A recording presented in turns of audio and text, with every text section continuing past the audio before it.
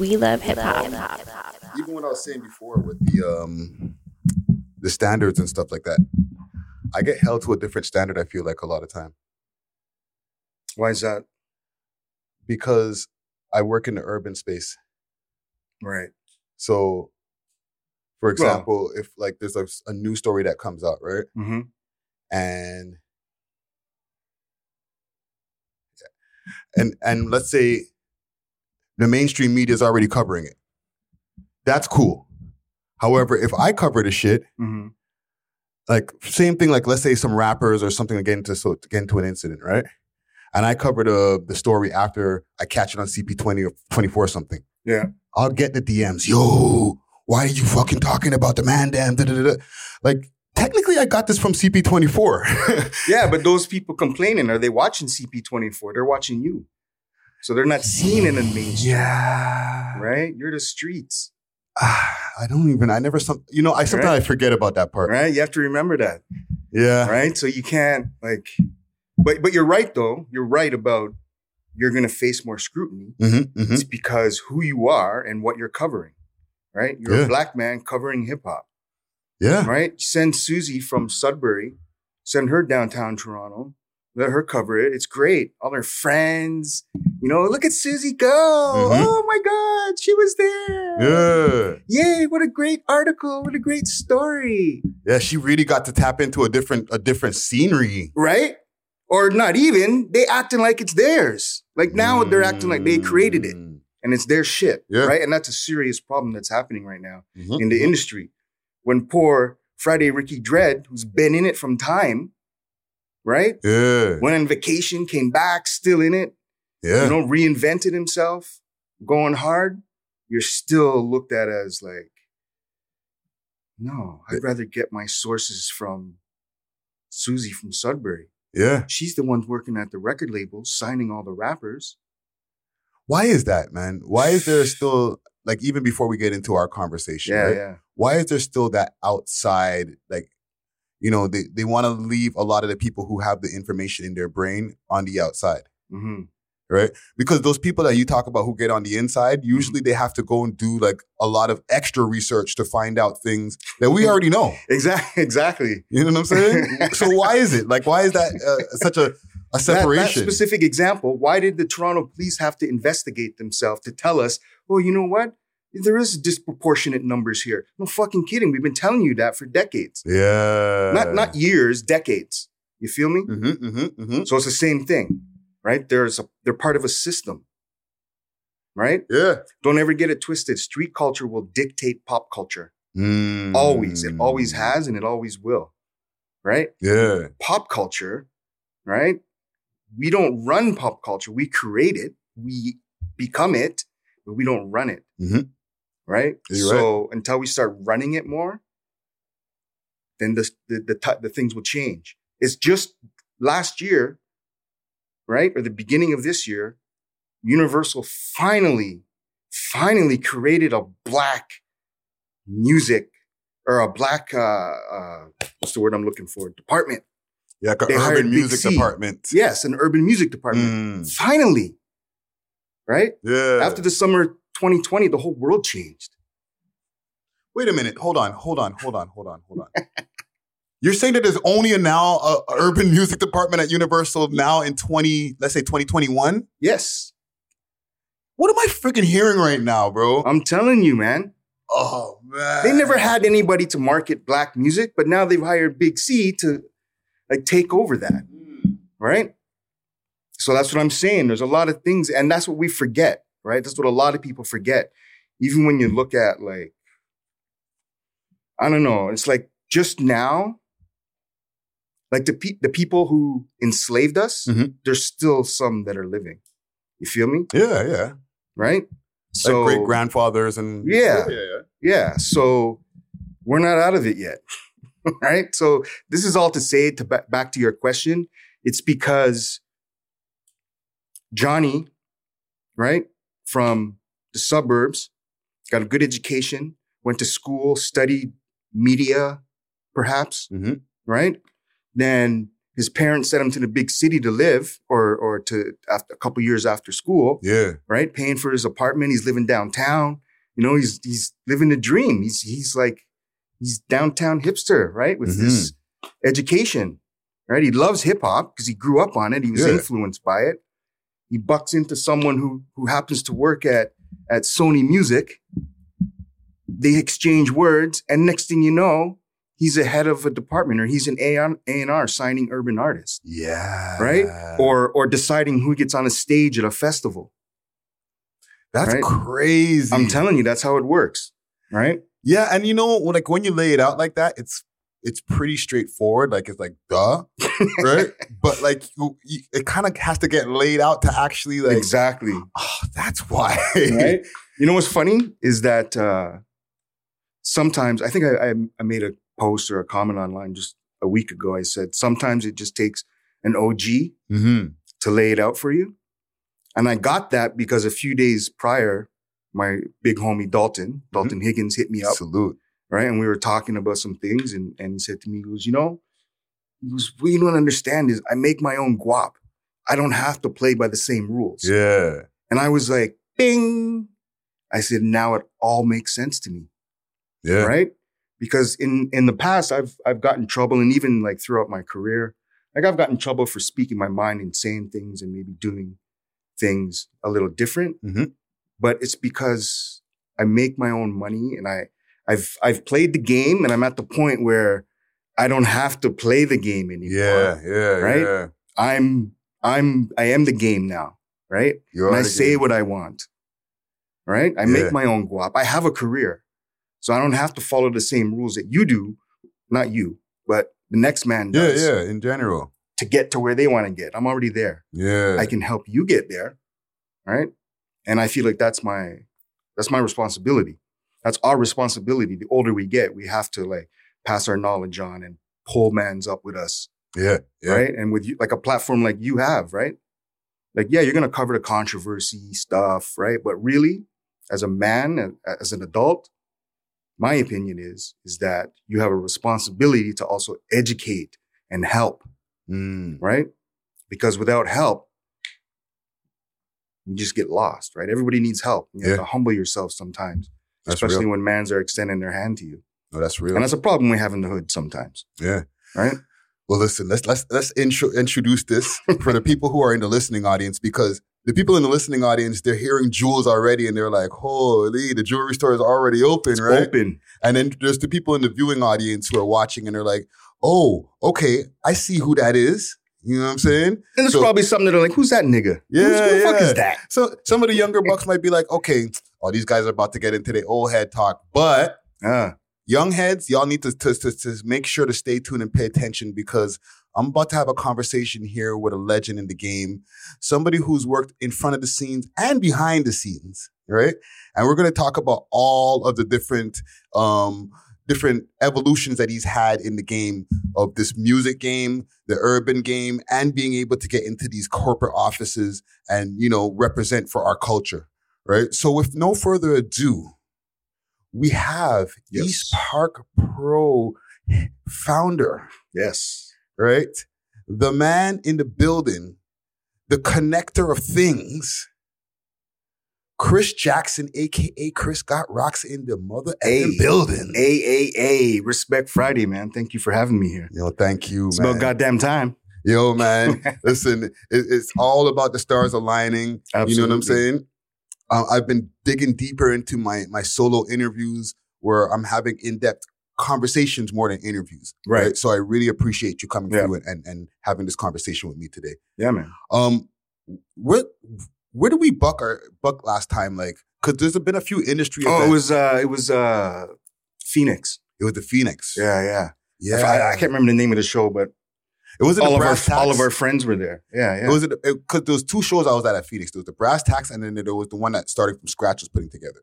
I don't know if Scratch put it together, but it had Jelly. JB was there. Yes, that one. Yes. And it brought back some nostalgia to me, because like I remember us bucking at a lot of like events that you were putting on back in the days. You know what I'm saying? Yeah, man. But we're gonna get to that. You know what I'm saying?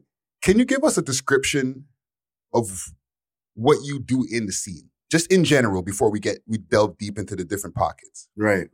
So I wear a lot of different hats, really. It's hard. When people ask me that question, it's hard for me to break it down. Mm-hmm. Even when they ask me, when I have to explain what I do at CBC, because I wear a lot of hats there too. Yeah. Right? So today I got the fluorescent yellow hat on. And what do I do? Again, I do a lot. But like you said at the beginning, a connector, like I'm a plug, right? Yeah. I'm the plug, bro. Like I connect people. I have a long history in the urban music scene. Mm-hmm. To give you the beginning times, I'm credited with putting out the first hip hop record out of Canada in 1986 with a group called the Get Loose Crew. Okay. Out of Flemington Park. And that was just a year before Mishi and Maestro put out their records, who I was working with Maestro at the time as well. So a lot of people may know that or may not know that, but Maestro, we go way back. I know. Right? And we're good friends. Yeah. Right? Same with Mishi. So I'm from that era, right? Mm-hmm. And, you know, I represent the park, Flemington Park. Yeah. That's where the East Park comes from. Right? Okay. And the pro is just keep it pro. We can get into that a little later. Yeah. And then just through time, you know, you're a kid growing up and kids look up to things and want to be someone and they're running around having fun, causing trouble. I was no different, right? I was playing sports. But then this rap music just like grabbed all of us, right? And we all had like relations with people, like connections with people in New York or so they'd come back with mixtapes and they'd play us like Red Alert and Mr. Magic and, you know, and stuff like that. Yeah. And then you were introduced to like the different beefs and you really learned and became immersed in this new music that was our music and represented us. You feel me? Yeah. And as a kid, you know, if you're really about that life, then you're about it and you want to be it. Right? And what I mean by that is like, I was so vain when I was a kid. Like they used to have like Right On magazine. I remember that. You remember Right On? I have one in the drawer over here. I wish I kept all those magazines. At one point I was like, I got to get rid of this shit. I can't keep moving it. Yeah. And I got rid of all those archives. But, you know, so different magazines like that where they'd have your favorite hip hop artists and big pictures and articles, right? So I would cut out my favorite artists, like LL or Salt and Pepper, and I would put them on the wall in my basement. Sometimes in my room, but the basement that we're, you know, straight from the underground, it's the basement. That's the spot, right? So had a little room in the basement and my walls were plastered with all these pictures. You know, I was a DJ. So that's where my turntables were. Yeah. DJ Gel. Yes. I did your research. I do my research. That's it. Yeah. I used to have Jerry curls, man. That's how you got the name DJ Gel? Get the hell out of here. Yeah. Okay, so let's stop there. Flemington Park. Yes. Let's go back to like when you're like in that teenage time. Yes. What was a young Chris Jackson like in Flemington Park? Before DJ Gel. Yeah, before DJ Gel in Flemington Park. I was a gallus. All light skin and shit. I'm telling you, the light skin privilege, bro. Yeah, I was a little shy though, too, to be honest with you. Like I won't front. I'm a grown ass man now, so I can say that, right? I was a shy kid and I was a quiet kid. You feel me? Because you have to understand, and I don't know how many people come on here and talk about their true real life and the real life stories. But again, I'm an adult. So I feel comfortable doing that. And I encourage other people to just be real. No, for sure. So having said that, like I was adopted from birth. And I always felt like I was, you know, I had a mother and father growing up and they loved me. You know, I had brothers and sisters. And they loved me to no end. But I always felt like I was a bit on the outside. I was different. You know what I mean? So that made me shy and quiet, but I was an observer. Like I watch things and I figure things out and I see, you know, I'm able to know what's going on and what's going to happen. And okay, I'm not going to fuck with that guy because I can tell that's not the right guy or that, right? So I like watching things and, shit, where was I going with this?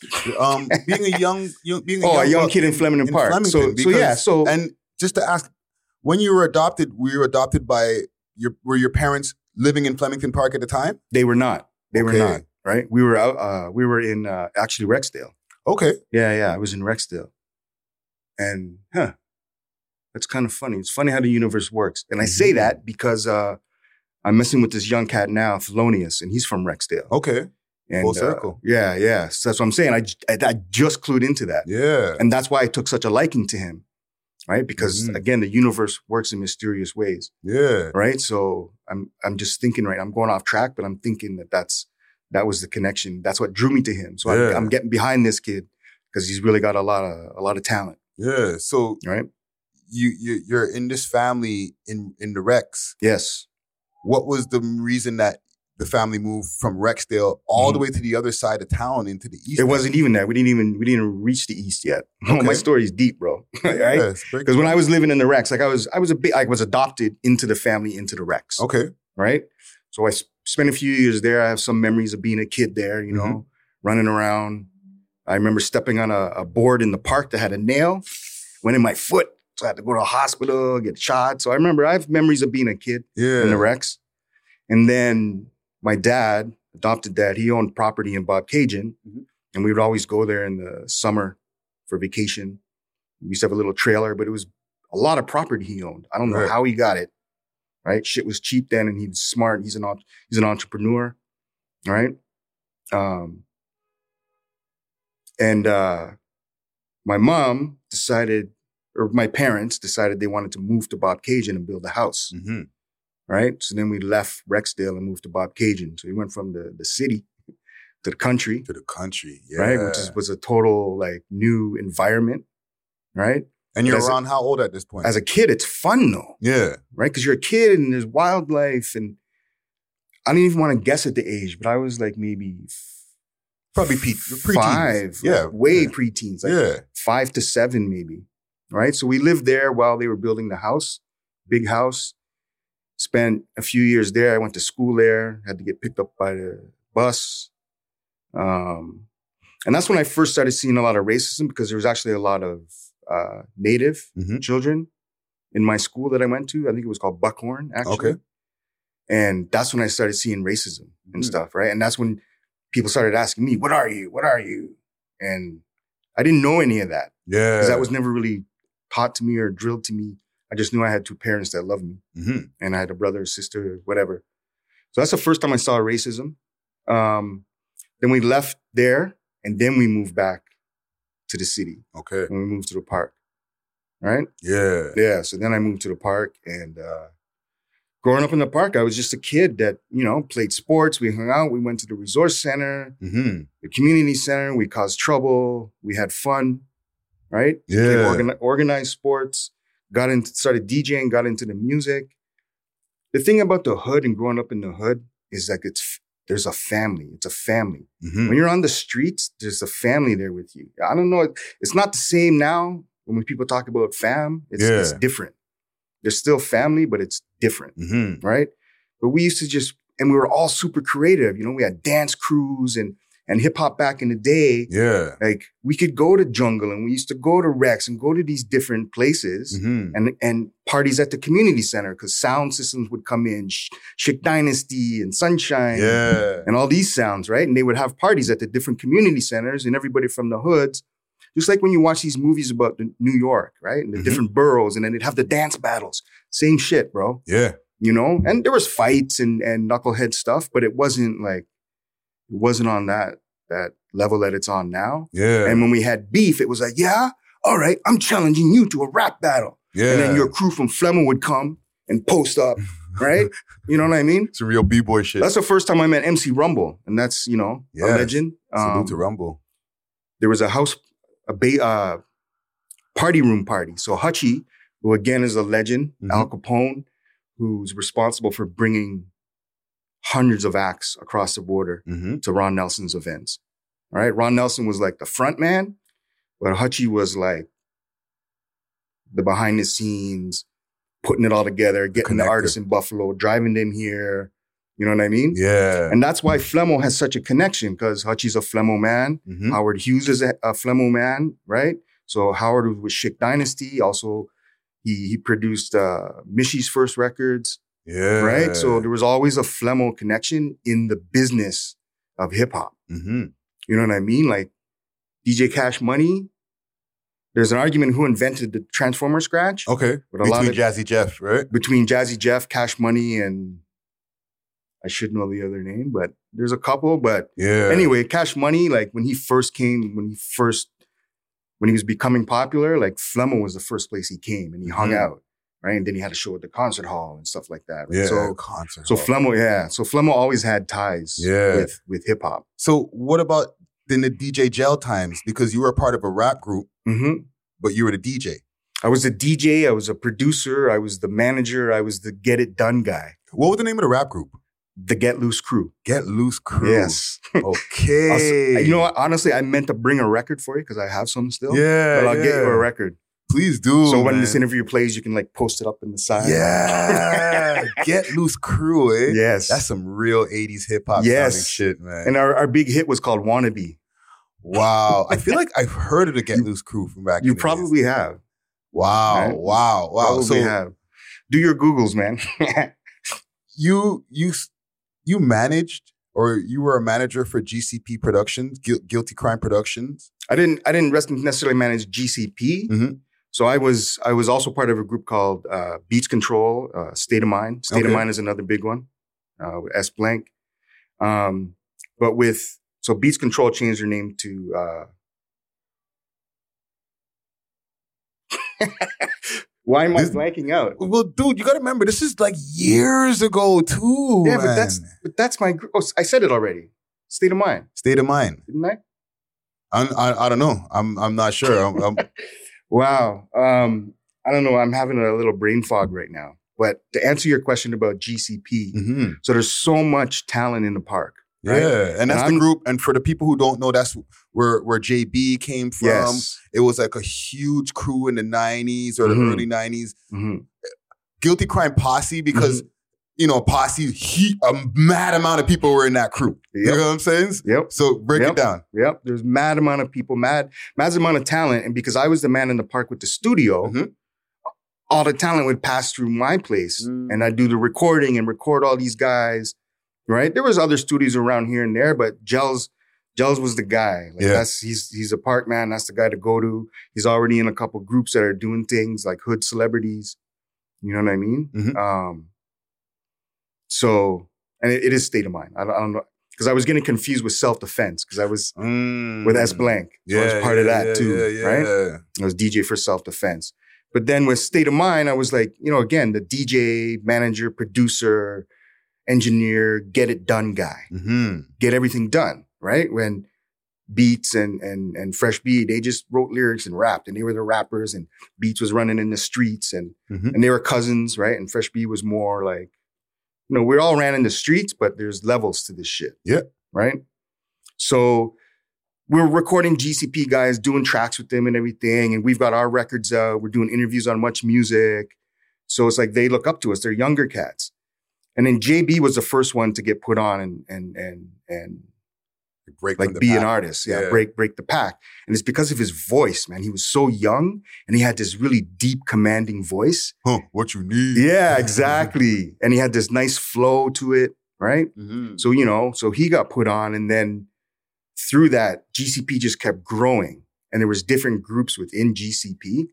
So I never officially managed GCP, but yeah, that's our crew. So whatever State of Mind was doing, GCP was like on the bill or there. Yeah. And man's like Tobit Chung, like rest in peace, Tobit Chung. Rest in peace. You know what I'm saying? But I did manage JB. So I managed JB for a period of time. Okay. I managed Daniel. I managed Perfect Strangers. Yeah. Right. So, and these are all like, if you do the yearage, right? The lineage of yearage, you'll see like, this guy's been consistently doing stuff and helping people, and you know what I mean? Yeah. And, and we did things like Can't Repress the Cause, right? For fighting for our urban station. This is before G, before Flow, right? There was a license available, a frequency available. So, you have to put in your applications. So we were lobbying for a black own station to play black music. Mhm. And in the end, the CRTC awarded it to CBC to give them a second radio channel. Yeah. Right? And now that I work for CBC, I can't complain too much. Yeah, I mean, no. I can complain. I'm just being You being silly. But at the time, it was like, what do you mean? Why are you giving them another channel? Mhm. And at that time, CBC wasn't really representing us either. So that's why there was so much hostility and frustration Yeah. around the situation. Yeah. And even like back then, you produced a song for Maestro and D Shan. Yeah. Stop. What's it Don't called? play charade or Don't play charades. charades. It's called charades, But like share aids. Sick when you do that. Holy. Insert video clip here. You have to reach DJ Law for that clip. But yeah, man, it's because the Ministry of Health. That's what's changed a lot too. From back in the day, like when we're coming up and trying to do things and be rappers, Mhm. like the Ministry of Health and the Toronto Police Force, and they were organizing tours of schools and taking us on them. Mhm. Right? I was on a tour with HDV, the pimp on the microphone. HDV. Right? Holy shit. Yeah, right? So HDV and self-defense and I'm trying to think who else was on it that we would know that became something. There's a few of them, man, a few groups, but we would go to these people or answer contests. There would be a contest like, submit a song talking about AIDS, Yeah. right? So I think that's how that went down is S Blank submitted something Mhm. and then he won. Oh yeah, he won the first year, Okay. right? So then they did some promotions with him and whatnot, and he got some money and everything. And then the second year, the Ministry of Health wanted Maestro to do the song, but they wanted S Blank to produce it because it was like, last year's winners produced, and plus S Blank, we were doing things then. We Right. were like ghetto celebrities. So that's how that song came about. So S Blank and I both produced it, Okay. right? Because we were a crew and Maestro was recording with us and I brought him to studio. So we were friends. Mhm. And it's funny with Maestro because he always calls me, and he still does once in a while, and be like, yo, Gel.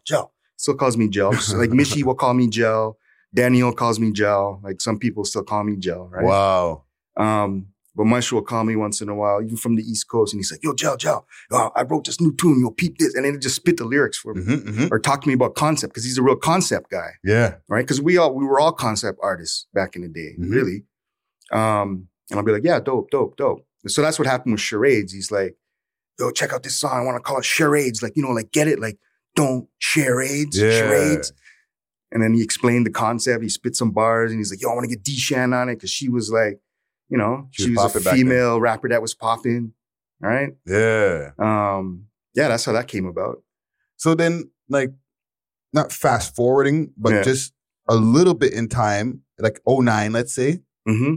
you started working for CBC around that time. I started in 07. 07. 06. I started near the end of 06. Okay. Just like a temporary in the Glenn Gould studio. Yeah. Because you had like little temporary positions. Yeah. You know what I'm saying? Like you mentioned Yeah. Glenn Groove Studio and stuff, but like Yeah. officially it was like 09 around that time. No? Nope. So I started temporary in the Glenn Gould as like a technician, audio technician assisting on whatever, Mhm. live shows or recordings.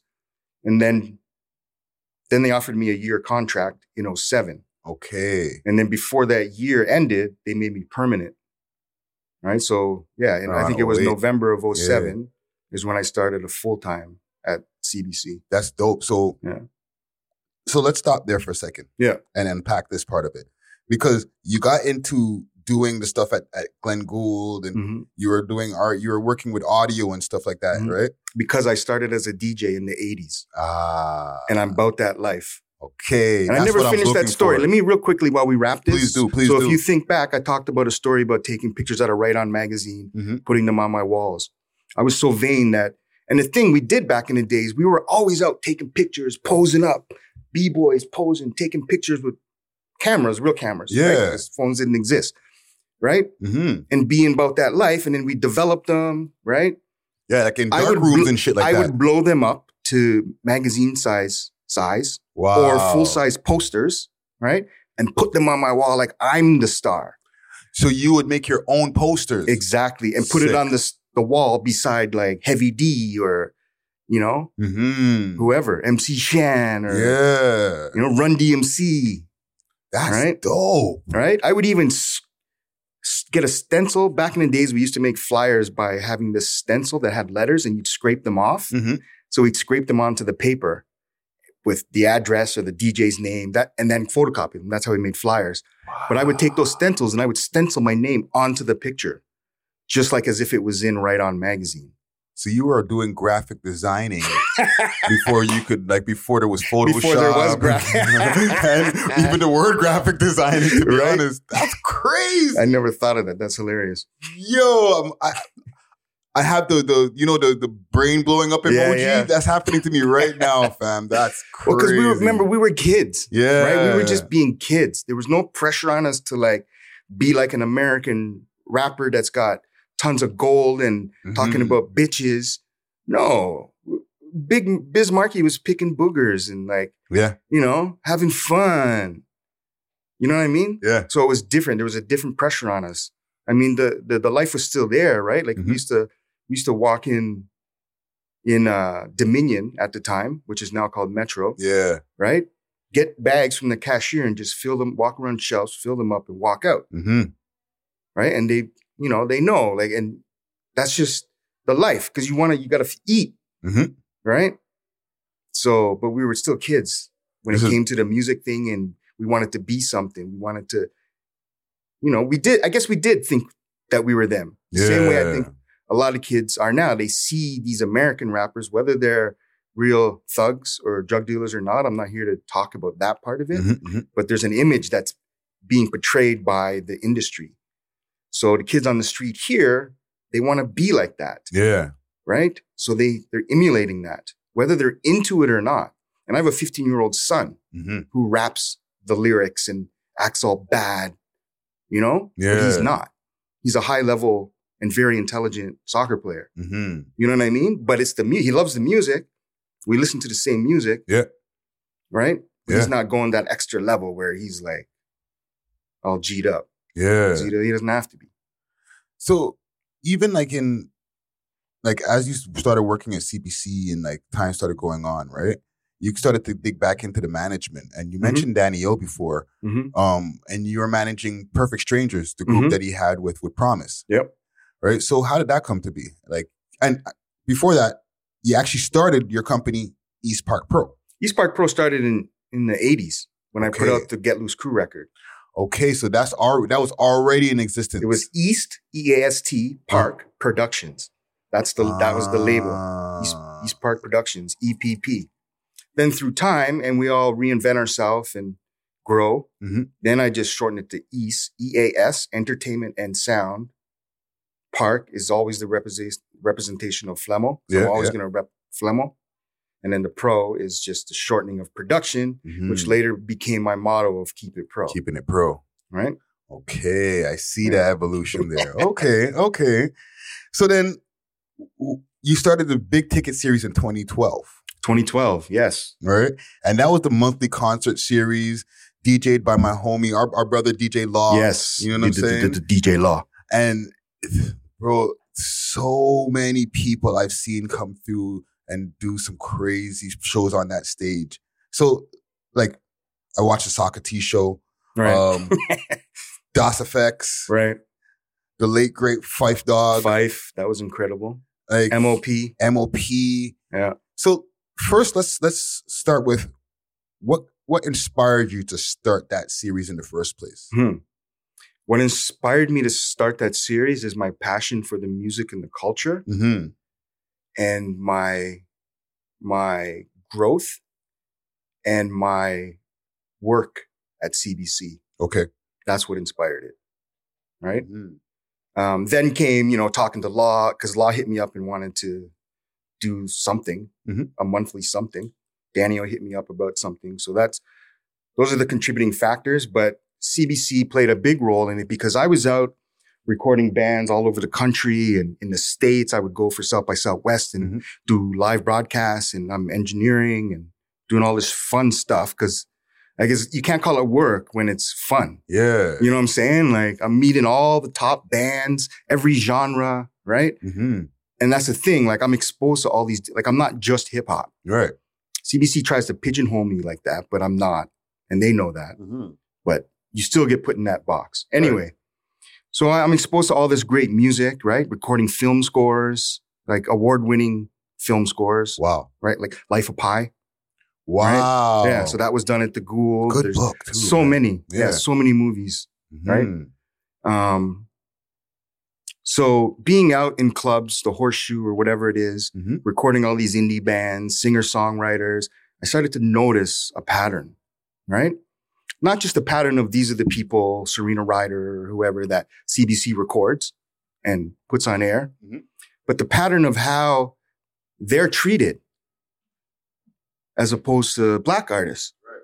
But I also noticed the pattern of how we treat them. And when I say them, I mean like engineers, club owners, bartenders, right? Mhm. So at first, I hope you got a couple cards because I got stories for days. Listen, I can record 3 hours of audio and video, Right. no problem. We're Nice. good over here. Nice.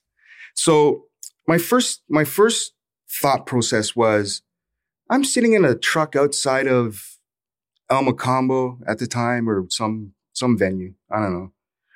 And I'm thinking, man, I wish we did more with hip hop and they really knew how deep hip hop was, like how deep our history is, right? And not just record the radio friendly artists like Classified, Chaos, Kanon, right? Yeah. Like the radio, CBC radio friendly rappers, Shad. And there's no shots at them either. I love Yeah, Shad. because you've had them on them on Yeah. the stages too. Yeah, exactly. Right? Yeah. It's my family. These are my people, my Mhm. friends, my colleagues, right? So I'm not here putting shots. You'll know when I put a shot at someone. Trust. So actually, I introduced CBC to Rich Kid, by the way. Wow. Rich will tell you that. He may forget, but I was actually in Texas Mhm. and I introduced Rich to James Fast, who was an executive, or not James Fast, James, I forgot his last name. James something, but he was an executive producer at the time of Radio 3. Okay. So that's why I was there with Radio 3 doing live to airs and whatnot. Mhm. And I said, oh, this is Rich Kid. He's got a lot of great music. And he was like, yeah, we play some of your stuff. And I'm like, well, you should record one of his shows. And then from there, they did their research and then paid Rich and recorded shows. And then Rich became that. He became in that circle. He entered that circle, that Right. CBC circle. All right. So, and when you think about it, when you listen back to all this is how the dots get put together, right? Like Mhm. Rich made that CBC connection first, You're right. right? Then what did Rich do? He was in another group, right? Yeah. He was in, Natural Born Strangers. no, before that with, Junior T. no, the white guy. Sorry. He's Sunreal. Sunreal. Sorry. I'm sorry. I I forget said the the name white of the guy. group that he was in with, but it was What was it Sunreal. called? It was called, Hold on, I'll do a quick anyway, so, but, you know, as a producer, Rich is a smart guy and he knows people. So he got in this group with Sunreal, right? Sunreal. Oh, another CBC friendly rapper, right? But then you bring in, then Rich continues to grow and he brings other people in. And now these other artists, they have relationships with CBC. Right. So the reason I'm saying this because it is about connections and connecting the dots and no one gets to where they are just like that. It's about knowing people and working hard. But back to the story. So I thought to myself, it would be great if CBC documented through performance the history of Canadian hip hop. Right. Because we're 30 years deep in it. It's 2011. We're like coming up on 30 years deep in it in this country. Right. And we have a really deep history from Dream Warriors to, you know, to Ghetto Concept to Kanon. Because it was a big time around then for Kanon with Waving Flag. And not to interrupt you, the Closers is the name of their group. The Closers, yes. The Closers. Yes, the Closers. Yeah, I That's just it. did a Google search on it. Yes, thank you. Yeah. Yeah, the memory's not what it was. No, that's cool, man. That's what I'm here for, yo. So okay, so That's it. continue. So With yeah, the concert series. So before I did Big Ticket, I said to CBC, I think we should do this. Right. I think we should do a big live concert and get all the artists, hip hop artists from like Maestro up until now, which was Rima Major. She was like really hot coming out right then. Yeah. And Kanon was really hot. And Drake was hosting the Junos the year. So long story short, they agreed to do this. Right. Right. And Drake was hosting the Junos that year, which was 3 nights before the CBC show that I produced. And Drake was the only artist who turned down the offer to come. Oh, man. They said it doesn't matter how much money you offer him, he will not do this show. And then he got snubbed at the Junos because he hosted it and then didn't win. Wow. He was pissed. This is just behind the scenes stuff. He was like literally pissed at the Junos, like for using him to host. And then he was expected to win and he didn't. Wait a minute. So he thought he was going to win an award when he went when he hosted that night? Yeah. That's crazy. I know. Right? Jesus I'm not going to host an award show that I'm nominated in a category for and not win. That's embarrassing. Yeah. And quick story, and I don't want to get into this at all, but there was a hip hop award show a few years ago in Calgary. Mike Boogie and I were asked to host. I was also nominated for Promoter of the Year, Big Ticket. Right. There was a couple other promoters nominated. I told the guy who wanted me to host, I said, I just want you to know I'm not coming out here to host this and lose, right? Got strong arms on people sometimes and lose the award. Yeah. And he said, don't worry about it, right? Because it was based on votes though too, right? Yeah, yeah. So anything can happen when it's based on votes. And he's like, don't worry about it. I'm sure you're going to win. Because there was really nobody that could test the Big Ticket vibes. The Big Ticket, right? It went on for a long space of time, all the way into like 2018. Yeah. Yeah. Yeah. So it went for a long time. I want to go back to what I did with CBC for a second because it's important and it's kind of relevant right now because Drake did this big historical concert, which was amazing, right? And it was really good and it was great to see all the online hype and everything after the fact. Yeah. I just want to put it on record. I already did that in 2011. Right, so this is what I'm talking about. We did this thing at CBC called the Hip Hop Summit. And it was actually a month-long thing. There was a bunch of online stuff and there was a whole thing, right? There was different manifestos involved in it, Jesse and all the boys. And there was different events. There was like panel discussions, all types of things happened, right? Dalton was, we brought Dalton in to like advise and help produce this on the back end and the media end. Cause it's what he does. He's an author and publicist. So I was responsible for like producing the show and getting a lot of the artists, right?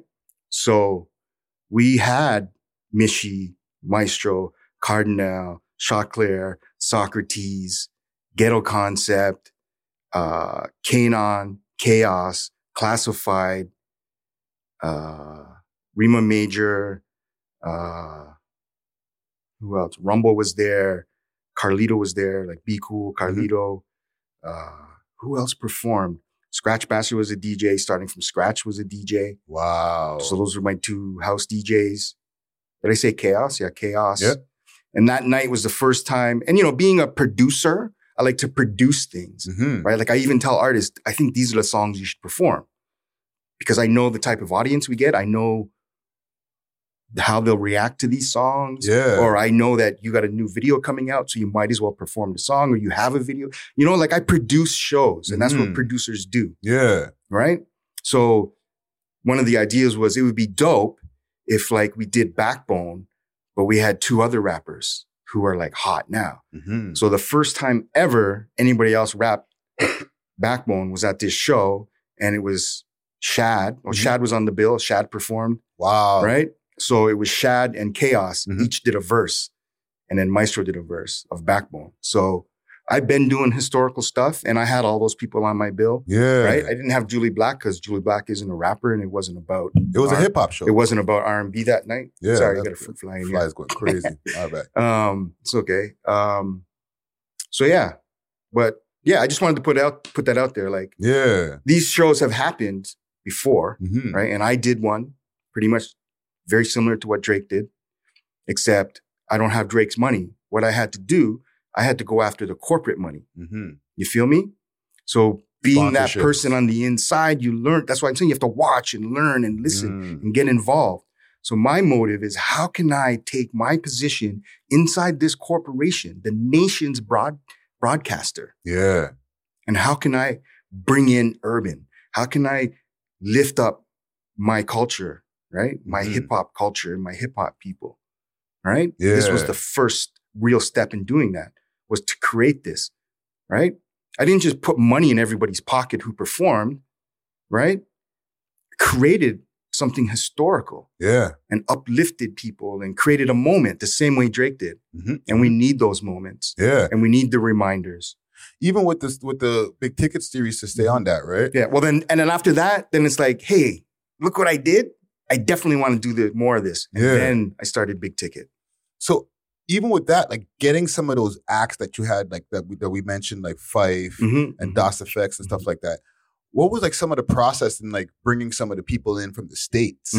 Because, you know, it's not easy to get the people from over here, but Big Ticket got so hot that it was like, I'm sure it wasn't hard to get the locals to perform. I was like dying to perform. You're like, yo, when you gonna put me on again? Yeah. it was like that. Yeah. But like, it's a different thing to get somebody to get across the border. Like, absolutely. now you gotta be paying a little bit more money, all that type of shit. Absolutely. So like, can you give us a little bit of jewels about that process there? Yeah. But that speaks volumes too to like what we created. And when I say we, I mean like me, you, the team, the girls at the door, DJ Law, everybody that performed, everybody that came out. Yeah. Right? Like we created Big Ticket together. Yeah. I just had an idea and knew how to execute it. Right? So that speaks volumes because Big Ticket reached across the border. Yeah. People knew about it.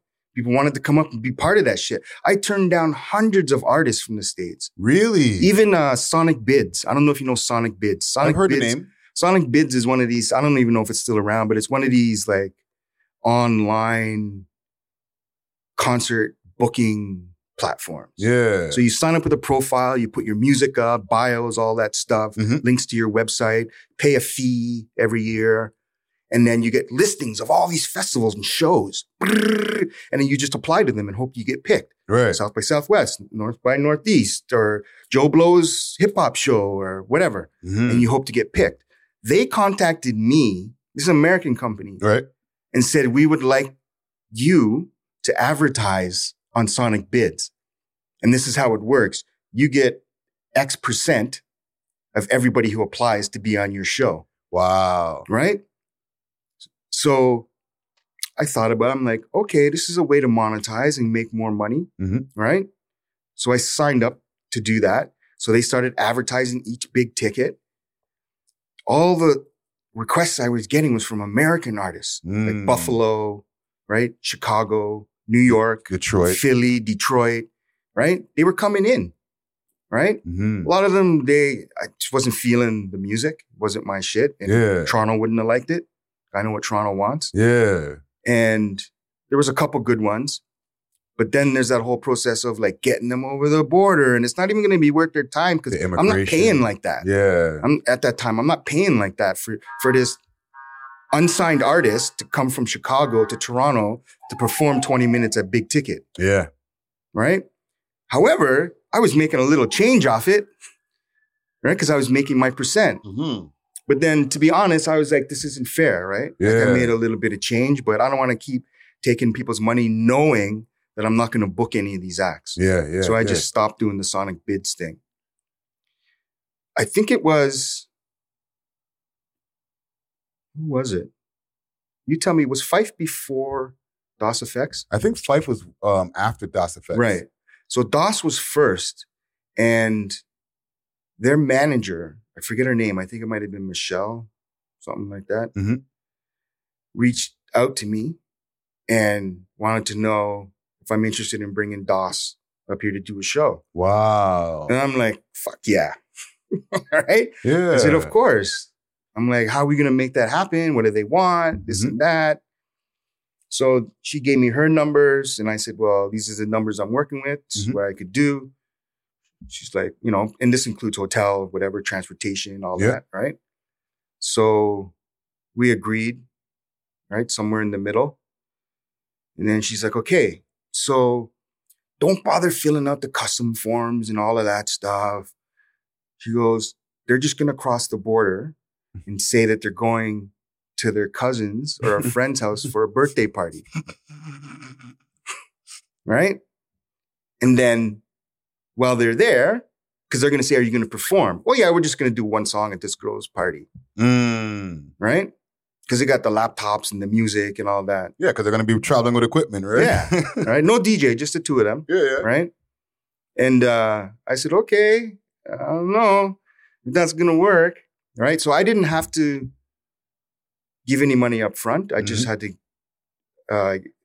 pay for the tickets. Okay. To get here. Right? So I sent them their tickets. They showed up. You know, I had someone pick them up at the airport. Right? Brought them out to dinner when they got here. Did the show, and that was that. Right? Wow. And they got paid and they went on their way. But so that's to answer your question. That's how I brought DOS. They slipped through, bro. Yeah, I did. Yeah, exactly. The slip through, right? That's sick. Yeah, the slip through. So then the next one I did might have been Fife. I think the next one I did was Fife. And for the people who don't, like, R.I.P. to the late great Fife, but you know, for the babies who don't like who need to connect a name. Yes. Fife was one of the four members of A Tribe Called Quest. Okay, legendary group with Q-Tip, Jarobi, and Ali Shaheed Muhammad. You know what I'm saying? So do your Googles for the babies. But Fife Dog, legend. Okay, the 5-foot assassin. You know what I'm saying? And I guess Q-Tip would be looked at as the leader of the group, but a lot of people think that Fife was a better rapper and I had better bars. I have to agree, man. And he dropped solo albums after and he started doing his own thing. Both of them. Yeah, so go check him out for sure. Yeah, for real. Listen to his music. So how'd you get Fife over So here? Fife, this was when the Raptors were hot, right? So I got a call from an industry colleague, right? Friend. It's important to have friends and make professional relationships in this business. That's why I'm here today. Yes. Right? And so I got a call from somebody and say, yo, Fife Dog's coming to do the Raptors halftime show. He wants to know if there's anywhere else to perform. So I thought, do you want to do a big ticket with Fife? So I was like, say no more. Of course I do. Right? So again, I escaped all the paperwork because that was all done. I didn't even have to send him a plane ticket because he's already going to be here. Right? Sick. I just had to throw him some change, pick him up at the hotel. Right? And that's it. And that's exactly what happened. So that was the Fife Dog. We brought him over to Max FM and did an interview with them. And I hooked up Maloney for Breaking Records Radio. So some people got some good stuff out of that, pictures and clips. And because that was the last time he ever performed in Canada. It was like one of his last shows. Yeah. And I was talking with his DJ about, because he had the album coming out and we knew about that. We talked about that. I talked to Fife about that. And he wanted to come back and do a tour with the record. Yeah. So I was like, fuck yeah, I'm your guy, man. Let's do it.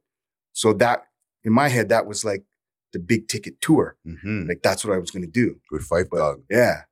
But unfortunately that never happened. But you know, so that was the Fife.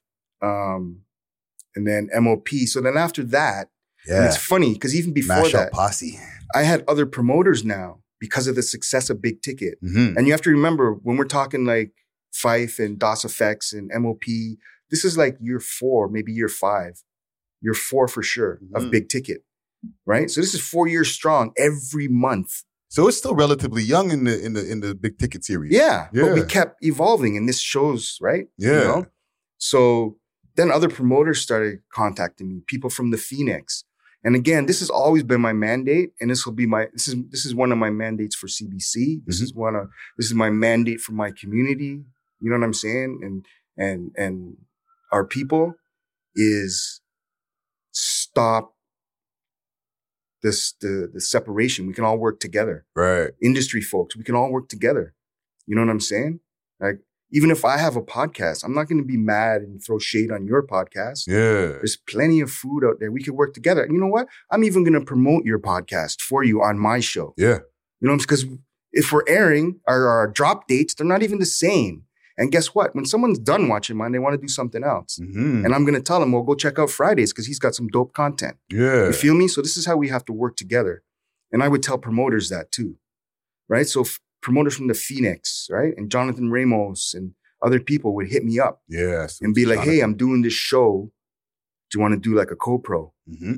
Right. So then I start co-presenting, or they'll be like, hey, I got 20 tickets for you to give away. Yeah. So I would give tickets away at Big Ticket to these shows. Right. Or I remember that. Yeah. Or do some online promo. Right. Yeah. To again, lift up the Big Ticket brand, but also my people. And right. So I started working with other promoters, and then the MOP and what was the other one? The MOP show was a show with Ramos. It was a co-pro. Right. Right. No, it was just MOP. We were like focused on MOP. Oh, okay. Yeah. So the MOP show was a co-pro with Ramos. Mm-hmm. I forget the name of his production company at the time. It was Ramos Production. Was it Ramos? Yeah. But he had there's another name of it though. There's because it's huge now. Yeah. But I remember at the time when it was like still underground, and like even like we were doing shows. And he was running that what was the club on Queen there? That we did it. There was a club, there was one by Bathurst. Yeah, Bathurst and Queen. What was that? Because that's where the show was. Frick. I don't even remember what that Yeah, that's what I'm saying. Called. I can't remember the name. Wow. Anyway, so Ramos took care of all the paperwork for that. Mm-hmm. You feel me? And then, we just dealt with the business on the other end. Yeah. So even in that time with Big Ticket, you started evolving into getting into other platforms. Mm-hmm. Kind of full circle with your job working at CBC, right? You started Max FM. Yes. Right? And that evolved into Max TV. Right? So tell me in the beginnings of Max FM and what inspired that in the first place? So what inspired that was Mike Boogie. Okay. That's actually his baby. Mm-hmm. He came to Big Ticket one day, and I think it was when we were doing Big Ticket at the Wrong Bar in Parkdale. Wow, and he Wrong came Bar. Because, I know, right? Wrong Bar. It's the right bar for Big Ticket. So again, Big Ticket was bubbling, and Mike Boogie had this idea. And for those of you who don't know, you can do your Googles. Mike Boogie, rapper out of Oshawa. He did some big things back in the days. He had his time. But again, he's hip hop. So he wanted to do something to contribute to hip hop and elevate it in this new era of digital and social media and websites. So he wanted to do an online radio station. So he came to me and said, hey man, nice to meet you. I want to do an online radio station. Right. And I asked people like, who should I talk to help with this? And they're like, you gotta talk to Chris Jackson, man. And like, he's doing Big Ticket. He knows all the artists and works at CBC, and he's just the guy, right? So Boogie and I sat with his brother, and we talked about his vision. And again, like Boogie had the idea, but he had no idea how to make it happen. Right. Right. So me having experience in the industry and being an ideas person, like, fuck yeah, you want to do a radio station? I can do that easy. Mm-hmm. Right. So again, we met, we talked about logistics, right? Anthony took care of all the financials for it, put the station together, executed that. We started getting DJs to do mixes. So we had mix shows. We started giving people their own radio show. Because again, this is an opportunity for me to provide an opportunity for other people, right? So like Dusty Wallace, right? That's my boy. Or Trap. Yeah, right? Mm-hmm. Trapper John. Yes. So I said, yo, have a radio show. Promote you as an artist on this platform and play other music, right? And we did that with a lot of people. We gave a lot of people radio shows, right? Maloney had Breaking Records Radio, but he was doing it somewhere else. And he interviewed me for one of them. Yeah. And I loved the way he's a good interviewer, just like yourself. Thank you. And I love the format of his show. And at that time, I was like, bro, forget where you are. Come over to Max. It'll be a better life over here. Yeah. And he jumped ship and he came with us. So that was one of our what's the word I'm looking for? Like main shows that we pushed, because he's on it every week. Yeah. Right. So we had a lot of pre-recorded stuff, but we did a lot of live shows. You know, Mike Boogie and I did the Shit Show. Yeah. Which was, kind of supposed to be like a funny show, shitting on people's music. I hosted the 3 to 6 show with DJ Shortcut. Yeah.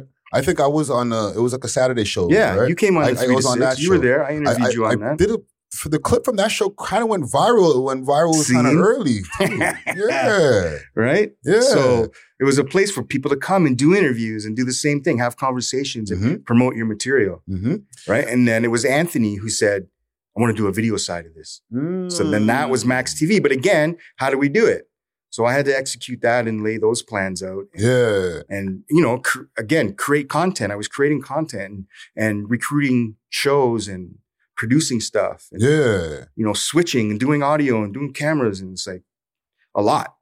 Like, I have so many different things that pop into my brain when you talk about like bringing something like that together. Because essentially we didn't have, or we don't have a lot of different urban radio stations and different stuff like that. So you and Mike Boogie did the undertaking of let's create a whole new spot for people to go and find urban music and culture.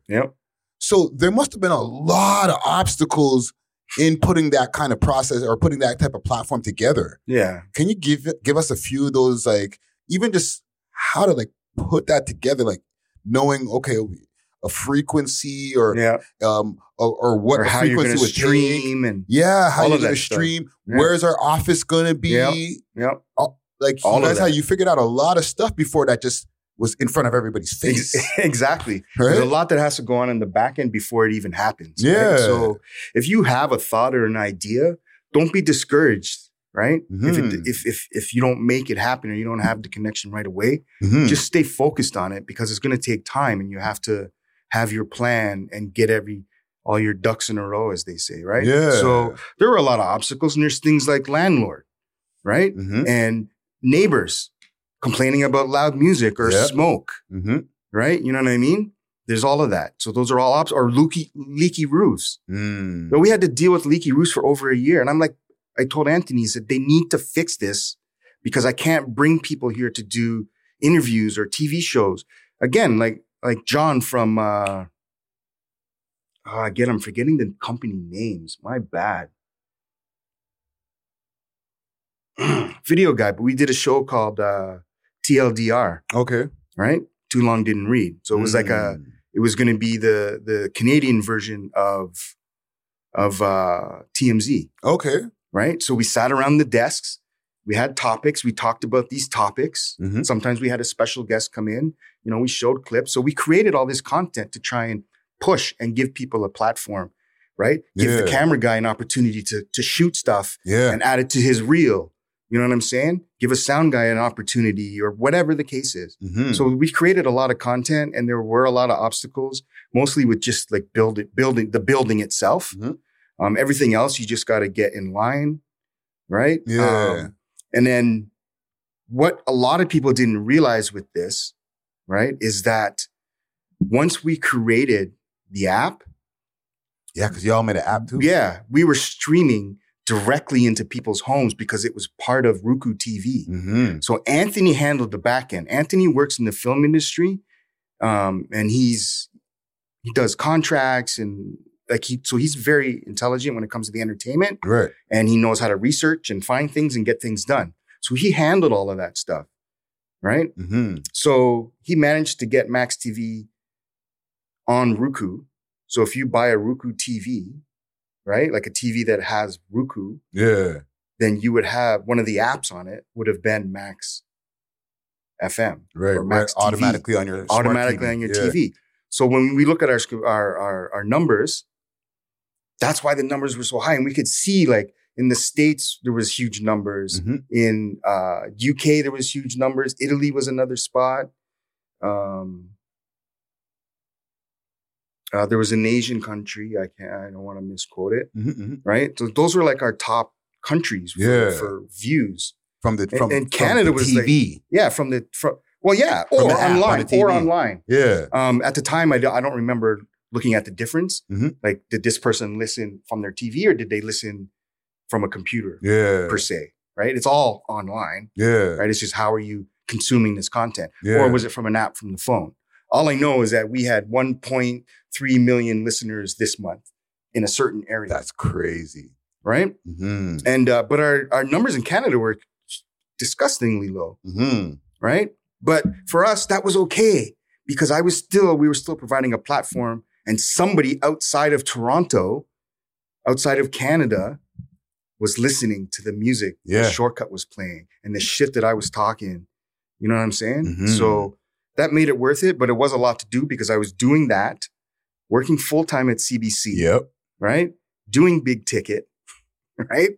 And just living. So that's a lot. It's a lot on But your plate. that's my life. That's what I was about. Yeah. Right. So I just did it. And you don't really think about what you're doing. When we were kids, we just did it. We didn't think that we were going to create this. Cardi didn't know he was going to become this international superstar. Mm-hmm. Right. He wanted that, but he just did it. Yeah. And then when you get to levels and you're like, okay, now I'm learning more. And that's why I say watching. You learn a lot from watching. Man's gonna need to shut the fuck up sometimes. Yeah. Right? Everybody wants to talk and give their opinion. You know what it's like when you argue with the man on the block, right?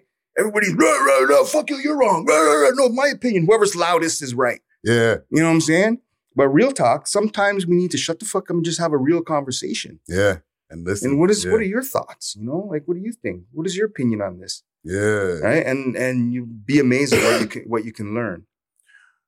And that's real talk right there. That's all I deal with. Real talk. Thank you. Right?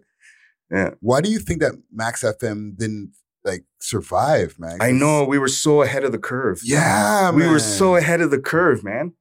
And I think we didn't survive because after a while it became hard for me. It became hard for me to manage everything, right? And it became hard for me to convince the other powers that this is the direction we need to go. Right. Right. And then get all those resources. Right. And again, it was just like we had 3 passionate people. So myself, Mike, and his brother who wanted to make it happen. Everybody, we gave a radio show. You know, Fresh Kills had a radio show. Like so many people. They were all passionate about what they did. Yeah. It's just that sometimes life gets in the way, right? Like again, Anthony's still working full time. He's traveling all over the world because with work on film sets, right? And then when he's done that, he's on vacation, right? So I could never reach him, and things it was too much for me to do. Yeah. And Boogie started falling out of the picture. He wasn't doing things the same anymore. And then for me, it's like I can't keep this afloat myself. It takes too much work. And then I don't have the backative to bring in what I need. Yeah. You feel me? So I'm like, it's time for me just to focus. And I had a kid, right? So I have another baby now in the family. Yeah. So I obviously want to spend my time there.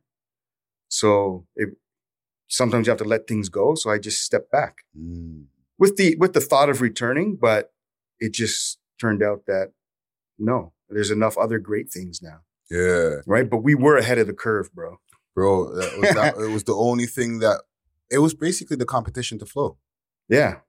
Yeah. Yeah. Because college radio wasn't really doing its thing anymore. There wasn't any college stations that was. But even when you look at pancake. everybody like with podcasts and they're live streaming now, like, and we have the space for that. We had a separate room that we converted for a TV space to film stuff. And then we had the office and the radio part, right? So we could have been pushing out things, you know, even with verses. Like we've had those discussions on what kind of content we want to create. So we've thought about those ideas. It's just that Swiss Beats and Timberland, boom, put it together. First, man. You know what I'm saying? Damn. So, yo, listen, that was a really, really dope time. And even for everything that you've been able to do, like all the work in front of the scene, behind the scenes, right? And especially with the behind the scenes stuff that you do, right? Can you give some people like some advice on how they can prepare themselves to get like a job behind the scenes? You know what I mean? Because there's a lot of people who watch this network and they're a little bit rough around the edges, but they want to be able to get into the scene, get more involved, get more immersed, but they don't really know how to prepare themselves. Right. You know what I'm saying? So, can you give some people a little bit of advice on that? Yeah, absolutely. I think you need to figure out, you know what? This is a gem I'm going to give you right now, man. Jewelry store is open. Jesus. And you get this before you even read my book, okay? You got to work backwards. You feel me? And that's exactly what I did with every big ticket, right? Is I work backwards. Okay. And what I mean by that, for example, is what is my idea? And then what is the big picture of that? What do I see? Oh, I see a full house, right? Cheering and screaming, everybody having a good time. Okay, well, before they did that, why are they screaming? Because of the headliner that's on stage. Okay, well, who's the headliner? Who is the support act? Okay, what kind of promo happened? Right? So I'm going through all the steps backwards. Yeah. And before I know it, I'm at the front moving forward. But I already know what the end result is going to be because I've seen it. I've lived it. I've processed it. Yeah. You feel me? Yeah. And trust me, the universe works in mysterious ways, bro. But aside from that, that's it. You're in to get in the industry. So that's a gem. That's really a gem. Mm-hmm. Think about that. Work backwards. Work Just backwards. mull over that for a bit. Yeah. Right? So now, same thing, you rob a bank. You got to think backwards. Mm-hmm. Right? How did you get away? Where did you go? What did you do with the money? Like, you know what I'm saying? Yeah. Before you saw yourself on the beach. Like, yeah. So same thing. It's same like concept. chess. It's chess. It's not checkers, bro. Right? Exactly. Yeah. So, but aside from that, I'm glad you said there's a lot of people that are rough around the edges, and that's okay. We're all rough around the edges, right? That's why we educate ourselves. Yeah, you're a Flemo man, bro. Exactly, right? And that'll come out, right? Yeah. But at the same time, I got to keep it pro, because if I want to rub shoulders with certain people, then I have to be able to maneuver on that level. Yeah, there has to be some type of in. You know what I mean? So you have to assess what it is you're doing, what you want to do, right? And then what are you passionate about? And how do you take that passion and create believers, right? And once you create a believer, then you have an in. And when I say believer, I don't mean the mandem on the block, right? I don't mean your boy that you chop with. I don't mean, you know what I'm saying? Yeah. Like you really gotta like create a believer out of someone, because then that's your first in. Because now that believer, he's in a different circle than you. Yeah. Right? So now he has to convince another person. And now maybe that person's the one to say, okay, well, let him in this circle. And now you're in that circle with two believers. And now you got to start showing to get more believers. And now you're in other circles. Yeah. You feel me? So you got to build those relationships. You know what I'm saying? It's building those relationships and respecting those relationships. You know what I mean? And I can say that now because I've potentially damaged relationships in the past, but I've also mature and wise enough to know when I need to repair that.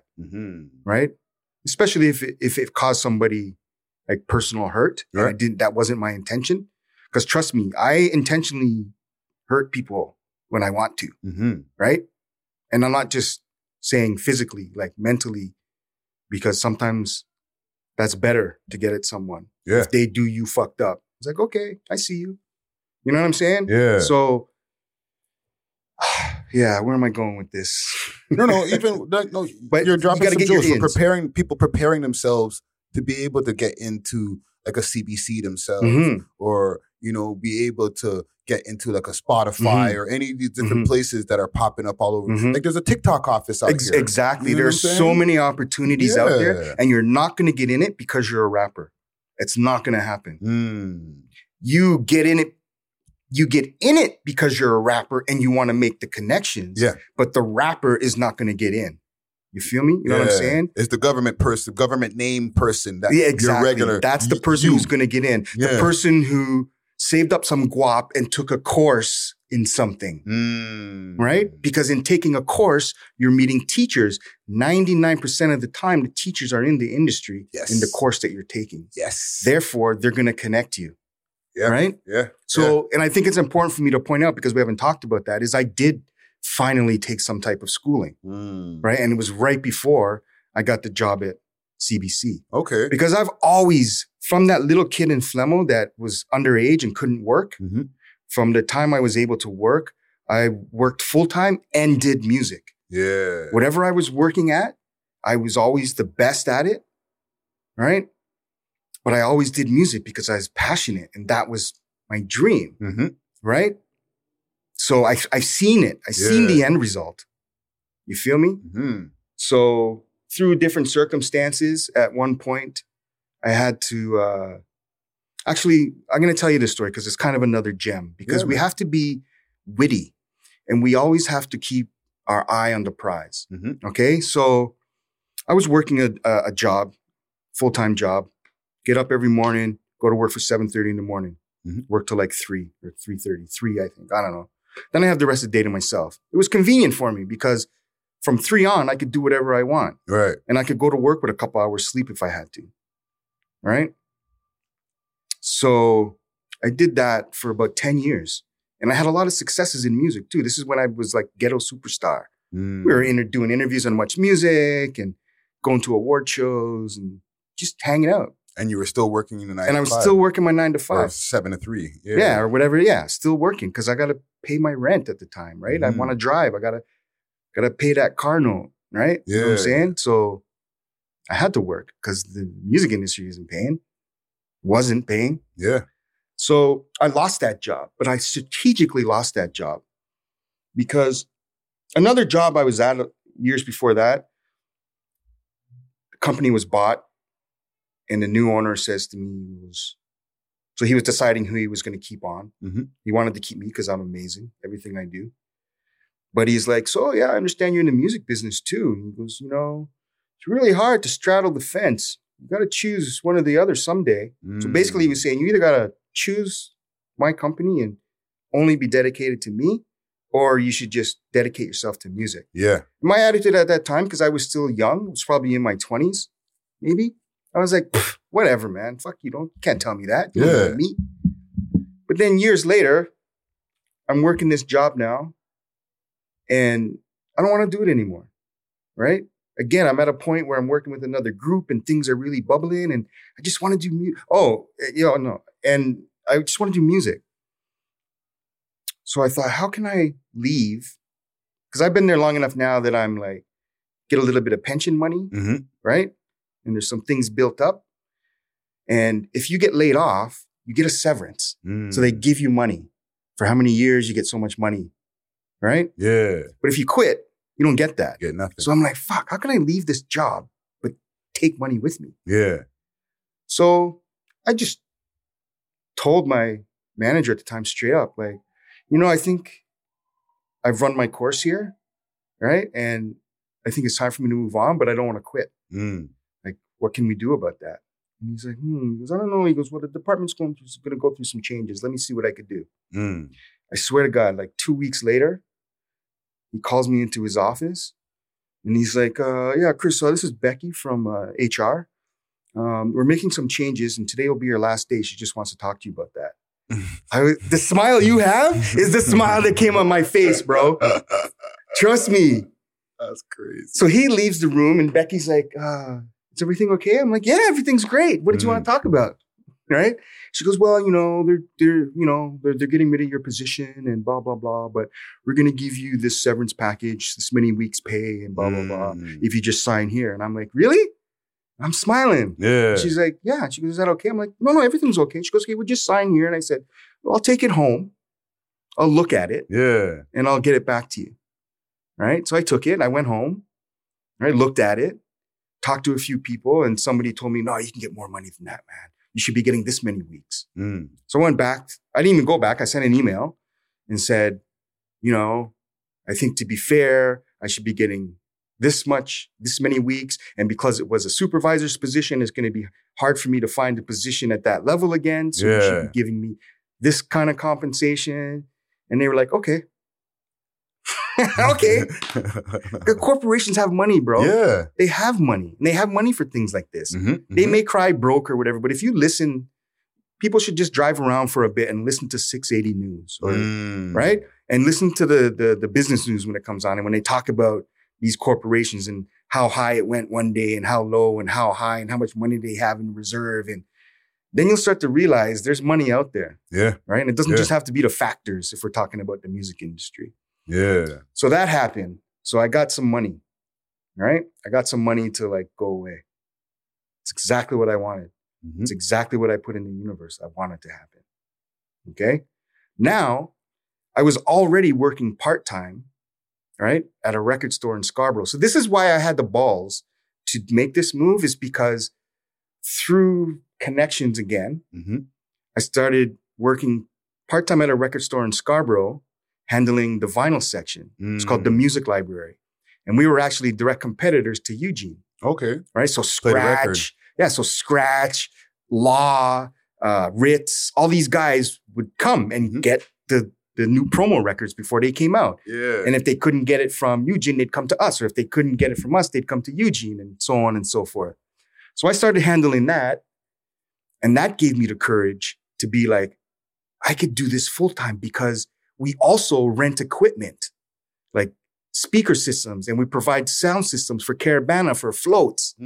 So in the summertime in July, I'm out there hooking up sound systems on floats, and I got a Caravana story, the horriblest time of my life, but I won't go there for this interview. Right? But there was money there that I could make and not work this other job. And this job is more related to the music industry. Yeah. You're right. in So it pretty much. now I can take my artists that I'm working with, and now I can ship them to the US to record distributors and get them in DJ pools, and right. So this is my whole evolution of how I'm going to make this work for me. Yeah. So now I take some of that money and I invest a bit into the store, where I can become now a partner and make more money and make changes I want to make. Yep. So that went on for probably 2 years, maybe, about 2 years. But then the partner that I was working with, he let the alcohol get to him, and then he started like, we were a big, probably the biggest store for ticket sales to soca fets, right? And all these parties, not just during Caravana, but anytime like Just Marshall all the Montana parties. or Yeah. any of them would come, like the music library was the place, Yeah. right? So we would make a lot of money off of ticket sales, just like because there's a service fee, $3, $5, whatever it is. That's pocket money Yeah. just to sell that promoter's ticket. So, but then he started taking the promoter's money and like wasting it and drinking it and doing foul shit and not paying bills. And he was behind on rent, and that's not good business, man. Yeah. Yeah. You know what I'm saying? So then I knew I had to step out of that.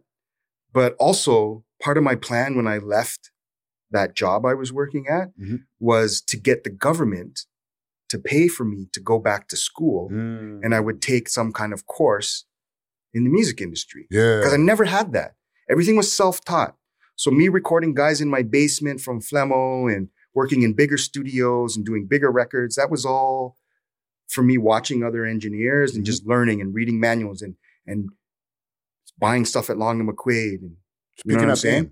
Yeah. Yeah. So in this process of working at the music library, I was also filling out the application because I was laid off to have the government pay me to go back to school and take a course. So I put the application in and told them what I wanted to do. I wanted to go to the Toronto Film School and take a recording arts technology course. Okay. So the application came back and said, no, denied. We don't think that there's enough jobs in the industry for you to do this. So me, I was devastated because that had to work. That was my plan. Yeah. Right? There was no plan after that. So I was like, fuck that. This has got to work, man. Like, I have to get this. So I think I even wrote back and said that. I said, no, this has to work. Like, there are jobs in there. So they said, well, if you can prove to us that there'll be a job for you after your training, then we'll reconsider. So I was like, say no more. Right? Yeah. You break out the Rolodex, right? Call my good friend Phil Dimitro at Lacquer Channel. Wow. Okay? I've gotten a bunch of records mastered by him. Right? Phil's my boy, man. Yeah, I was me one of too. the first hip hop records he ever mastered. Salute to Phil. Trust me. So there's some of those records on the wall. There you go. That record there, the Have Friday you looked record, at some of the stuff he's worked on? I've been over to the studio. Right? Exactly. Yeah, So yeah, you know. Yeah. Right? So I hit up my colleague, my friend, right? Hit up Phil and said, Phil, this is what's happening. I'm trying to go to school and get the government to pay for it. They don't think there's any jobs. Can you write me a letter saying that after I graduate, there'll be a job at Lacquer Channel for me? He's like, yeah, sure. He goes, you write it up. I'll read it over, put it on Lacquerhead or Lacquer Channel letterhead Letterheads, yeah. and sign it. So I said, all right. So I wrote this letter, right? He might have made a couple of adjustments, Mhm. right? I know he made a couple of adjustments. He signed it, sent it back to me. I sent it to the government. They sent me money to go to school. You feel me? So now I'm going to school and working at the music library, but I'm so invested into school and so confident that when I leave school, because again, like I'm connecting with all the teachers, I'm handing in my assignments, most of the kids there, because I'm older now. Mhm. You feel me? So most of the kids there are straight out of high school and they play guitar at home and they want to be in a band, Yeah. right? So they're out smoking weed between classes, coming in late, Yeah. not finishing projects. I'm like, fuck that. I'm teacher's pet. I'm handing in my assignments. I'm soaking up all the information. I'm doing extra assignments, Mhm. right? You know what I mean? Really And killing it. there was one course. So back to the government. So long story short, there was one. So the government paid for me to go to school. Boom. That's kind of the moral of the story. Mhm. Is I was focused and determined that they were going to do that. I didn't take no for an answer. Found out a way to convince them that it was the right decision. Yeah. And ultimately it was, because I've been at CBC for 16 years now, Yeah. right? I think I might be in my 17th, right? So it ultimately was the right decision, but I had to tell them that Yeah. because I knew this little dork sitting behind the desk, he doesn't know. You know how many papers he goes through? Yeah. So what makes you stand out, right? So you're asking yourself, what is your in? You have to create your in. Mhm. That's what I did. This guy at the office, he doesn't give two shits about me and if I have a music career or not. He thinks, Yeah. no, it's not going to work. And not only that, you have to create your in. You have to persevere. You have to be perseverant. Exactly. Or you have to be determined. Yep. Like you didn't take no for an answer. Exactly. One of these questions, one of the last few questions that I have here, Yeah. right? What's something that you wish you knew now, or wish you knew then that you know now, with all the experience that you have in the game? Not related to women? Yeah. Outside of that. What do I wish I knew then? Yeah. You know that what? you know now, you're like, fuck, bro. I'm gonna leave you with this. Well, I don't know if I'm gonna leave you, but I'm gonna answer it like this. And this is an answer that not only applies to the direct question, but it applies to a broader issue that we as a people have, Mhm. because we've been taught to believe something. Right. And that knowledge that I wish I had then, or wish I had then, Yeah. that I have now, is that I'm not wrong, right? I'm not wrong. Okay. I'm not wrong about anything that I think. I'm not wrong about any of my emotions and how I feel. And I'm not wrong about what I say. Right. Okay. And having said that, are there better ways to handle situations or better ways to talk to someone? Yeah, but I'm still not wrong for, like the other day, I was stuck in a traffic jam, make it a real short story, stuck in a traffic jam. Cops were there joking around with each other instead of directing traffic. Mhm. I laid on my horn. This fucking guy comes over to me. Can I see your license? I'm like, no. For what? He's like, oh, you're disturbing the peace. Fuck you, disturbing the peace. Right? Anyway, Yeah. we go back and forth. I'm like, oh, fuck you. What are you going to do? Oh, I'm going to give you a ticket for disobeying an officer. I said, really? I said, I'll see you in court. I don't fucking care. Fuck off. I'm stuck in a traffic jam. I'm allowed to honk my horn. Yeah. And I'm using this type of language. And I'm like, I was pissed because I was in that line for a half an hour going the opposite direction of what I needed to go Yeah. because they're dumb shit. Right? I want to like police. I try to, but they always act in a fucking way that they do something that makes you pissed off. So anyway, so that situation, after I left and I calmed down, I reflect. You always have to reflect on your day. Mhm. So I reflected and I was like, man, I was super mad. Like I must have looked like an idiot. Yeah. Right? But I'm not wrong. I had to remind myself, I'm not wrong for having the opinion that I had and being angry. I'm not wrong for being angry. Could I have handled it better? Yes, Yeah. absolutely. Because you know what I did? I gave away my power. Mhm. Right? So because of who I am now, I know how to handle my emotional intelligence. Mm. So I'm going to add that to what I wish I knew back then. Yeah. Is how to handle my emotional intelligence. How to handle your emotional intelligence. Right? Because Yeah. I've been able to get myself out of a lot of situations, but I've got myself in a lot of situations that I didn't need to be in if I would have handled my emotional intelligence. Mm. And when you don't handle your emotional intelligence well, you give away your power. And when you give away your power, you don't have a voice. You have nothing to say. Right? For example, and I want to give an example so people can put them together. Mhm. But this cop who's talking to me, clearly being a dick, he's filming. I want to point out, though, that he started recording after he said some instigating, ignorant shit. Yeah. Then he's like, oh, I want to let you know that this is being recorded. I said, of course it's being recorded now that you said your shit. Yeah. So make sure people know that you said some ignorant shit before you started recording. Yeah. Carry on, right? But I gave away my power by swearing at him and yelling and flipping him the bird and telling him to give me a ticket. Yeah. Because if he shows that video to someone, what are they going to see? They're going to see this angry fucking black guy screaming and yelling. Yeah. Right? And it doesn't matter what I want to say after that. I gave away my power. Yeah. They're just going to see that guy. They're not going to hear my logic that I'm trying to say. Yeah, it doesn't matter how right you are. It doesn't matter. I gave away my power. But if I would have spoke to him more calmly and explained to him that I understand the law and I do not have to give you my license, right? Mhm. I wouldn't have given away any power. Yeah. And I could have mind fucked him the same way. Yeah. You know what I'm saying? So that's why earlier when I said it's okay to mind fuck people sometimes. Mhm. Because that's yelling at someone and being the loudest voice in the room is not always the way to get your point across, especially when you're trying to make a point, or even more so when you're upset about something, Mhm. right? If you're upset about something and if anybody's in a relationship, you know yelling ain't gonna solve the problem. Yeah. Because it's just gonna be like back and forth, both people yelling. Mhm. Right? Someone needs to remain calm and control their emotional intelligence and speak calmly and explain why you're upset. And then hopefully the second person calms down and then you guys solve the problem, you kiss and make up. Yeah. Right? So in short, so you have a little soundbite. If there was something that I know now that I wish I knew back then, Mhm.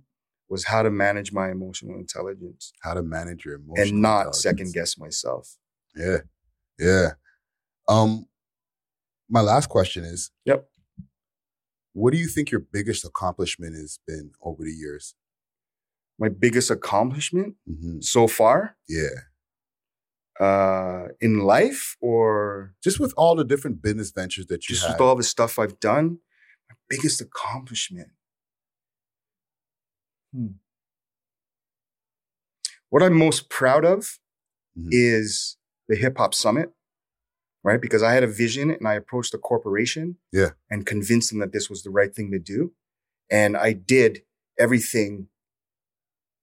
I did the story, Mhm. and I was passionate about it. I made it happen. So I'm most proud of that. Sorry, what was the question? What am I? Or your biggest accomplishment? So my It's- biggest it's accomplishment? It's So I'm most proud of the Hip Hop Summit, but I think aside from saying something like, oh, not giving birth, but having a child, Mhm. and besides something like that, like that's a given, right? Like family first, Yeah, for sure. would be big ticket. And the Yeah. reason, because it created so many relationships. Mhm. So many people came to that event, artists who never met other artists, right?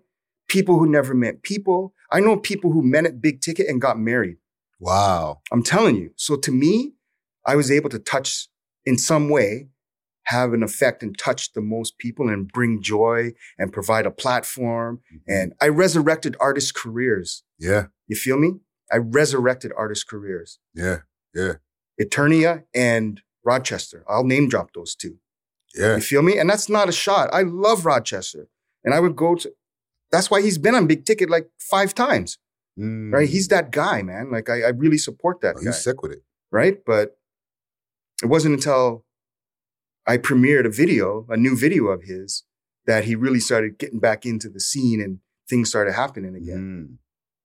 Right? Yeah. But Rochester is also a real artist, so he'll always be doing something. Yeah. Right? Eternia too. Eternia was kind of at a stage in her career where she was over it. And I actually had to convince her, no, just do big ticket, man.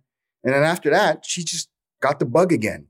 Yeah, and she linked up with dude from Brooklyn. Yes. Yeah, right? Yeah. So it's all good. And same with the Hip Hop Summit.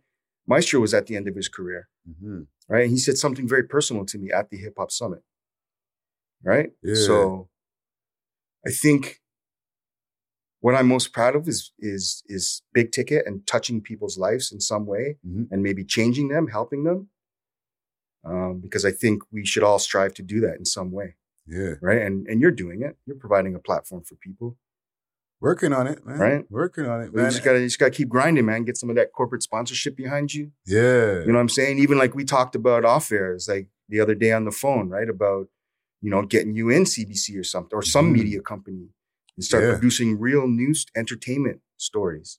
Yeah, man. Well, right. Like diversify the portfolio. Yeah, man. Cause like what we do over here, like I love to do my research and really have engaging conversations with people like yourself, who are in the scene, who are helping to be pillars and helping to, put the foundation so that all of these artists are able to flourish. You know what I'm saying? But at the same time that, what we're doing behind the scenes, we gotta eat too, bro. Of course. Of course we gotta eat. So that's up to you to and that's what I'm saying now too, because I have a career. So I have a salary every year. I have a salary, right? So I can do these other things and help other people out for not as much compensation. Yeah. Right? And that's my duty, I feel. Yeah. Right? I can also say things and get away with it that other people can't say. Yeah. Because I don't have to play by the same rules.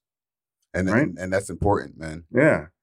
So and I don't want people to take that in an ignorant way either. I'm not saying I can just be an ass. I'm not saying that. I'm just saying when you're coming up, you gotta pay your dues. You gotta be respectful. Yeah. And I think that's a lot of what's missing. And you have to create your own leverage. You have to create your own leverage, right? Yeah. Once you have a certain amount of leverage, then you can, say things. And sometimes if people are mad at it, you have enough leverage where they'll give you the grace to be like, you know what? I'll accept your apology, all these different things, rather than if you have no leverage, they're just like, fuck this waste, you. Get out of here. Get him out of here. Yeah, exactly. Quick, fast. You know what I'm saying? Absolutely, man. No, man. Absolutely. Listen, Chris, I really enjoyed having this conversation here. I think we probably locked in for 90 minutes, probably 2 hours. Probably. On this one my phone was ringing, so that means that's the where are you? What's taking you so long? But you know what? Well, for me and for our audience, especially for the audio listeners, because I salute to the audio listeners all the time, because those are the ones who are sitting in the office, earbuds in, driving the FedEx trucks and all those different things. Yep. Totally taking in the content from beginning to end. Good. And they really appreciate these stories, the jewels, all these different things that we've been able to have in this conversation here, fam. Well, I'm happy to share. I'm glad you invited me. And if you're listening and you like what you heard, and if you got something from it, then share it. Let people know. And let people know what Good Work Friday's doing too. Thank you, brother. That's what's up. Oh, man. Thank you, man. But it's not about me. It's all about you. And I want you to let the people know where they can find you, social media wise, all that good stuff. Yeah. You know what? Just hit me up at Big Ticket Pro on the gram. That's probably the easiest. And you can always email me. I'll give you the corporate email because it's easy to remember. It's Chris, CHRIS . That's just, a dot, not the word dot. Jackson at cbc.ca. Just hit me up, man. Let me know that you were listening to Friday's podcast. And if you're an artist, send me music, because I am that guy that listens to people's music. A lot of times people ask me, what are you listening to now? And what I listen to now is what people send me. Okay. You know what I mean? Obviously, I got my Sirius XM and my G98. It'll always be G98 to me, right? I like them. They play a lot of reggae and soca. Yeah. Right? But really what I listen to, other than whatever's on the pop radio, is what people send me or what my 15-year-old listens to. Yeah. Back and forth to soccer, man. He's got some tunes still. Yeah. Yeah. And he's big into the UK. The drill niggas. Yeah, the drill. Yeah. Drill that's the shit. I like that energy stuff, No, man. I appreciate this conversation that you had with me here. And for the people who are listening also, I'm going to add on to that, all the music that y'all send me clean versions. I'll send them over to Chris, you know what I'm saying? And we'll connect the dots, as we say. Yes, you know yes.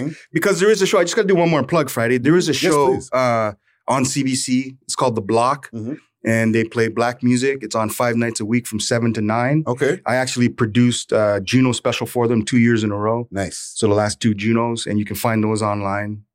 Just type in The Block Junos and some shit will come up. Mm-hmm. But my cat Thelonious from Rexdale, he was on the last show. Okay. So I did one this year at Esco Levi, Trippy, Zen Soul, and I'm forgetting somebody.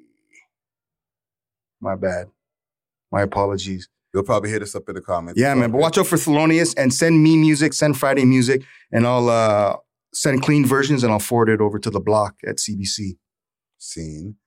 Another one in the vault right here. You know what I'm saying? Make sure for the people who are watching this on YouTube to hit the like, hit the share, you know what I'm saying? Hit the subscribe, and let's let the people know that the We Love Hip Hop Network is having some deep and insightful conversations in this mofo. Yes. All right? We are off of this. Deuces. We love hip hop.